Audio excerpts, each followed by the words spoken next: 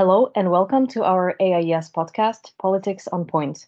In this special series of 4 podcast episodes, we will be covering a broad range of different topics relevant to the European Union as a global actor. My name is Livia Benko. I'm a research fellow at the AIES, and I am the host of today's episode on EU-African Union relations. In this episode, we will be discussing the key areas of cooperation between the African Union and the European Union, and what progress has been made. How do geopolitical shifts, such as China's growing presence in Africa, impact the relationship between the African Union and the European Union? I am delighted to welcome our expert speaker for today's discussion, Mr. Kwame Owino, who is the Chief Executive Officer at the Institute of Economic Affairs, Kenya. Kwame, welcome to the podcast. Thank you very much. I would like to begin with asking you about what are the key areas of cooperation between the African Union and the European Union, and what progress has been made in recent years to strengthen this partnership? All right. I think EU relations with the African Union takes 2 forms. I think one is basically EU support to the AU directly, and the other is EU support to individual countries or regions of the African continent, conditioned on the requirements or conditioned on the agreements that African countries and the goals that African countries have agreed at AU level, at the African Union level. So you could look at them in those two different ways. But I think the vast part of it, of course, goes through many things. Obviously, economic development, certainly, security and peace, as well, in which the AU tries its best, but obviously regional organizations, including on the East African coast, IGAD, and a few others, and on the West as well, do that. So I think it's all manner of economic development driven into social policy, health, education, and obviously security, on which, of course, this continent has significant challenges in some pockets of the regions, and in which the AU, together with the EU, obviously, take lead, and the EU provides both material, intellectual, and other forms of support to allow for African countries to drive their development according to the priorities that have agreed individually, but also priorities that have been agreed at the continental level. Okay, thank you for this answer to this very broad question. Secondly, I would like to ask you, what are potential entry points for closer cooperation between the EU and the African Union? Okay, that's a nice question, and I think when I thought about this and looked at it, as I said, there's quite a variety of ways in which EU cooperation with African countries, individually, regionally, and obviously globally, continent-wide, are designed. I think strengthening the African Union's institutional character, basically to make the African Union serve its membership in a more, if I may say, competent, but also be able to provide the professional cadre, which it thinks it has. But I think that there are significant challenges for which the institutional development and character of the AU could be advanced. So I think that would be one area. The second area would be, obviously, African countries have, again, based on their commitments at the AU, this big challenge to create an African continental free trade area.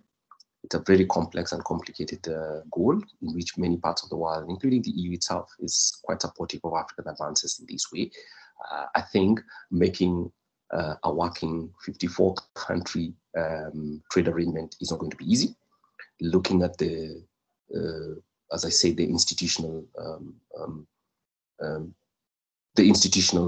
capability or competence of the AU itself, it's going to be stretched quite a bit to be able to get consensus, but also to drive the different strands that are required. So there, the experience of the EU, in my view, but also just basically putting together resources available, opportunities for learning, and obviously driving the AUs and the regional blocks in the work that is required to create that fusion, I think is significant. Third area, obviously, is peace and security. And I think if you look at it on the African continent, I think from the year 2000 right up to about the middle of maybe the first 15 years of 2015, there was a significant trend where increasingly democratization and peace and security in the African continent were going in the right direction. I think you can't say now that that's happening. Of course, more and more African people are living under democratic conditions, but the stability that is required, and we could mention many countries starting in the eastern coast of Africa or the eastern side of Africa.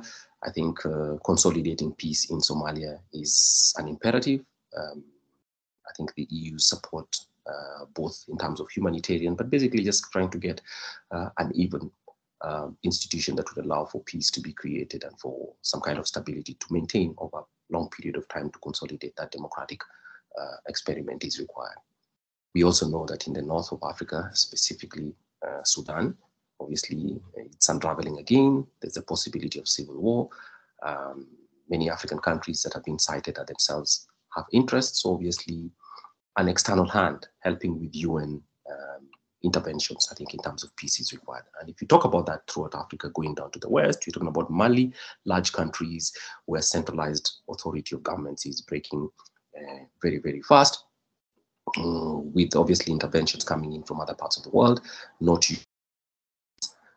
So we all understand the Wagner Group and its effects in Mali, obviously in the Central African Republic and other parts of the continent. I think to talk about consolidating peace, democracy, which is an indispensable part for actually creating peace over the longer term, are areas in which obviously EU's support would be required. That's the globe, at the African level, but also within individual countries such as Africa itself. I think one of the most contested things on the African continent is going to be elections, and for the foreseeable future, in my view, because of the fractious nature of the politics. I think a civil service or a civil public sector that is not always dispassionate, which takes sides. And so obviously looking at this, helping to ensure those elections, while they must be run on the policy of African countries, but oversight, assistance to ensure that fairness and the real results, which we all know is happening right now in the Gambia, and other parts of these countries. So that kind of contestation, but just bringing in information, bringing in the support that many countries require, even if they don't always admit it, is essential and all that. And then we have the difficult one, which is global immigration. I think the EU has a posture based on domestic political considerations, and that's true. I think it's not only African people, but many people actually are crossing the channel, going from northern parts of Africa into Europe. And it's a concern for Europe. Many people in Europe consider it a security concern. Other people think that it's just a question of people following economic opportunities. And it's not easy. So of course there's legal immigration patterns, but obviously there's the illegal ones that's creating a lot of debts on the channel. So here too, I think there's not going to be, it's clear that the policies that the European Union have taken, in which many African countries, to a large extent, especially West Africa and other countries that are looking the other side, is a suboptimal position. So coming together to actually talk about, even if it's not only between the EU and African countries, but just basically a global redefinition of what immigration conditions should be and kind of protections that would be given to immigrants, whether they're moving for political reasons, for economic opportunity reasons and all that. It's very, very clear that a blockage and the kind of looking back that has happened is not useful because, as we all know, a month ago, close to 500 people lost their lives. Yes, it was illegal immigration, but at the same time, I think these are human lives and there's concern for that. Right? So in all that areas well about immigration, I think there's opportunity to open up to what new ways could we try to manage what is actually a cross-border global problem. But in this case, it's not just Africans, but of course, the African continent, and especially the northern parts of Africa, some countries that are very, very fragile, talking Libya, Tunisia as well, which is a little bit more stable, but more recently has had also political challenges. And those provide pockets for people to actually move into Europe in ways that are uncomfortable for European people. I think it's not enough to simply patrol those places because it's clear that what's been happening so far is leading to suboptimal outcomes, loss of lives on one side, and obviously insecurity, but also the fear of European citizens that too many immigrants are going into their country. So all those among many others, but obviously strengthening democratization. And I think a global compact about reform of the UN and creating new global institutions for global public goods would be useful. And I add a fifth one, which is basically climate change. I think it's clear that there's a significant concern again, African countries, if you talk about Africa generally, individual African countries, but obviously I think the Paris Agreement and obviously all these agreements, the COP meetings and all that, I think there is need for movement about how to get global cooperation. So that's not just EU and Africa, but it's possible to start at this small scale and then hope to use whatever agreements are made to influence and to inform other countries, because this is one area in which global commons and its management, but also responding to this challenge, which is very, very real, is clear. And I don't think that it's possible to make progress in any one country outside the others. And then, of course, sixth, I think, is international trade. Trade and expansion of trade in the African continent between EU and Africa as well is one possible agenda. So sorry, I mentioned too many of them, but I think all those are significant things. Thank you for this extensive analysis. You mentioned many interesting points for our listeners. I would like to follow up with a question. How did the war in Ukraine impact Africa-Europe relations, in your opinion? And what are its implications for pre-existing geopolitical trends? Right. Okay, so let's start with one thing. I think you're aware of it, but perhaps we need to make your listeners. So yes, I think in the global literature, when people speak about regional parts of the world, they speak about Africa as if it's one country. Obviously, it is not, and I know you all know it. It's 54 different political entities. They have a lot in common, but they also have very significant differences. So the Russian invasion, we prefer in Kenya to call it that, the Russian invasion of Ukraine, which obviously violated international law and borders, accepted borders globally. We tend not to speak about it euphemistically. We think it was one country invading the other. Had different effects as well for different countries. So some countries on the African continent, especially those that, and Kenya is one of them, that are importers of grain globally, especially wheat, corn, and a little bit of vegetable oils coming from sunflower oil that comes from Ukraine. Obviously, some of it comes from Russia as well. And you understand that when war takes place, most global trade takes place through the seas. And of course, that sea, especially the Black Sea area, became very, very insecure. That obviously raised the prices of these commodities, and they were felt in some African countries that are net importers of food. And specifically, Kenya is one of them. So it wasn't all African countries, but it was some of the largest African countries that are net importers of food. So it had that impact. The second one was obviously, of course, Russia is a major producer of global petroleum, though the petroleum from Russia is not the one that gets to Africa or to Kenya. Again, African countries are different. Kenya is a net importer of petroleum products because Kenya is not blessed with petroleum resources, so it does not have an extractive industry based on petroleum. So crude petroleum in Kenya or petroleum products are actually imported from global markets. We know the effects of the sanctions, and we know the effects of Russian reduction in Russian supplies. So obviously that led at the beginning, especially when the war started, to an elevation of prices that fed itself immediately into Kenya.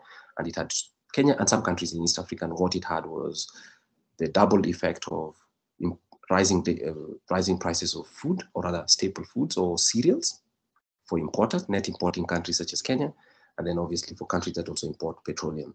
These two led to an elevation of prices domestically, and in turn drove inflation quite a bit. So for the first time, I think Kenya's and some countries in Africa has had inflation going well above 10%, which is quite high. And this was coming on the back of recovery from COVID, which had not been fully done. So obviously it added a shock to these economies, and there's been some kind of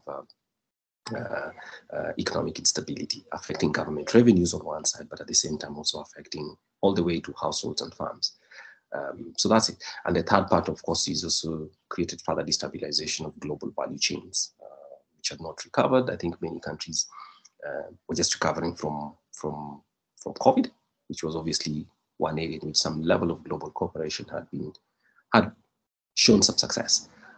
So in the immediate form, quite apart from obviously the different political debates that took place at the UN, I'd like your readers to understand that African countries responded differently. The African countries that have had long-standing relations with Russia, for instance, and so their views were largely supportive of Russia. But on the whole, if you go to the UN, many African countries actually voted in condemnation of this violation of the territorial integrity of Ukraine. We know that subsequently, of course, a compact, thanks to Russia, Ukraine, and the UN reaching a compact that allowed for the grain to move. So Russian and Ukrainian grain could still get to the global markets, and African countries therefore benefited from obviously food prices being controlled. They didn't drop, but there's still at least some access to the grain. But obviously that compact actually ended on the 17th of this month, which was Monday, and it has not been renewed based on, of course, other political considerations and Russia's discomfort with some prevailing conditions. So it might see again another shock. So it's not calm, but the most direct shocks were actually the trade shocks in terms of the cost of food and fuel. In addition to other products that come from Russia, obviously some cold rolled steel products that came from Russia, that were imported from Russia and Ukraine as well. So most of the effects were obviously on commodities first, and then obviously on the trade of other intermediate goods and services, intermediate products. Thank you for your important thoughts on this matter. I would like to move on to the question of China. How do geopolitical shifts, such as China's growing presence in Africa, impact the relationship between the African Union and the European Union? Wow. Again, I think, Livia, it's different. You know, China's influence in Africa is not the same for every African country. As I said again, just like it is for Russia and for the US, many African countries have had long-standing relations with one or the other. And China has had a presence in some African countries for a while. Based on that, obviously, after the year 2000, when Chinese trade, Chinese economic diplomacy, but also obviously what many people call China's entry and engagement with African countries was elevated. It's had different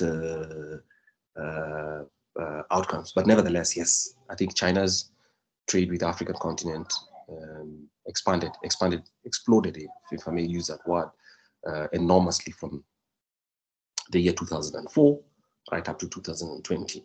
And I think many things explain it. One of those, of course, was deliberate Chinese moves into the African continent, but also because many African countries, certainly in East Africa, West Africa, and some parts of South Africa, had started to liberalize their economies. As they liberalized economies, income started to grow. When income started to grow, China, which had huge exports for clothing, plastic goods, electronics, which came out and were quite affordable in comparative terms, then led to that explosion of trade. So obviously that's been there. The argument that has been made that we disagree with at the Institute of Economic Affairs, is that there was a displacement of EU and the West, so to speak. That's not true. It's just that trade grew, but it grew faster because of the nature of products that China exported into the African continent. It is also true that sometime towards the middle of the first decade of this century, European countries, for one reason or another, were less engaged in pushing the democratic message, and also in pushing for a trade arrangement, especially at the WTO, which led to some kind of disillusionment. And so China's entrance at that time coincided with, but was not necessarily a creation of that phenomenon. But yes, I think China's presence in Africa, but especially in Kenya, in terms of Chinese companies which constructed some very significant pieces of infrastructure, not just in Kenya, other parts of the country, other parts of East Africa, all the way to West Africa and even Central Africa, has been real. less so other countries, but it's just because infrastructure investments in Africa as well expanded. Chinese design of those infrastructure investments was completely different from the Western countries, and that, and obviously they were not always cheaper as people have claimed, but Chinese presence in African infrastructure, in its engagement with African governments, and obviously in the trade arena has become more salient. I am arguing that it was not a displacement. It's just that a form of trade grew, and it grew very, very quickly. At the same time, Chinese institutions came onto the African continent, engaged with African countries, governments, specifically, which were on an expansionist mode for infrastructure, and Chinese companies came with models where they provided the finance on one side and also provided the construction, and that led to that. So yes, I don't see that there's been any displacement, but obviously what I would say is in the reference to China and in Chinese engagement with Africa, it's definitely become more prominent. Thank you, Kwame, for this food for thought. Finally, I would like to ask you, does the EU-Africa relationship need, in your opinion, a new strategy based on the dramatically changed international context? And does it need a new long-term vision?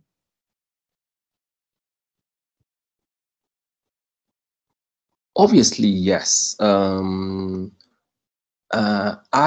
think consistent engagement is much more important for me than long-term vision, because the world also changes quite quickly. So if we say a long-term vision is something beyond 10 years, then I'd rather say that EU and the African continent, and by African continent, I mean the AU and its institutions on the one side, and I mean, again, African countries, whether in regional arrangements or individually on the other. Definitely some kind of engagement within Africa and EU countries, and EU countries is necessary. And it has to change because conditions have changed completely. So as conditions change, obviously new arrangements and new forms and frameworks for partnerships have to come forth. And I think that requires a little bit more thinking. But it's not as if people are unaware of it. I think it's just how do we start, and what should be the priorities that are necessary. So speaking about time, yes, I think engagements, and I know it's already started because obviously Kenya just completed a significant part, I think about a year ago, of the economic partnership arrangements. I mean, a couple of months, like a month ago, economic partnership arrangements between Kenya and the EU, which have been long-standing for a while. So obviously, that's one showing that already there's an awareness for that kind of medium-term to longer-term strategy.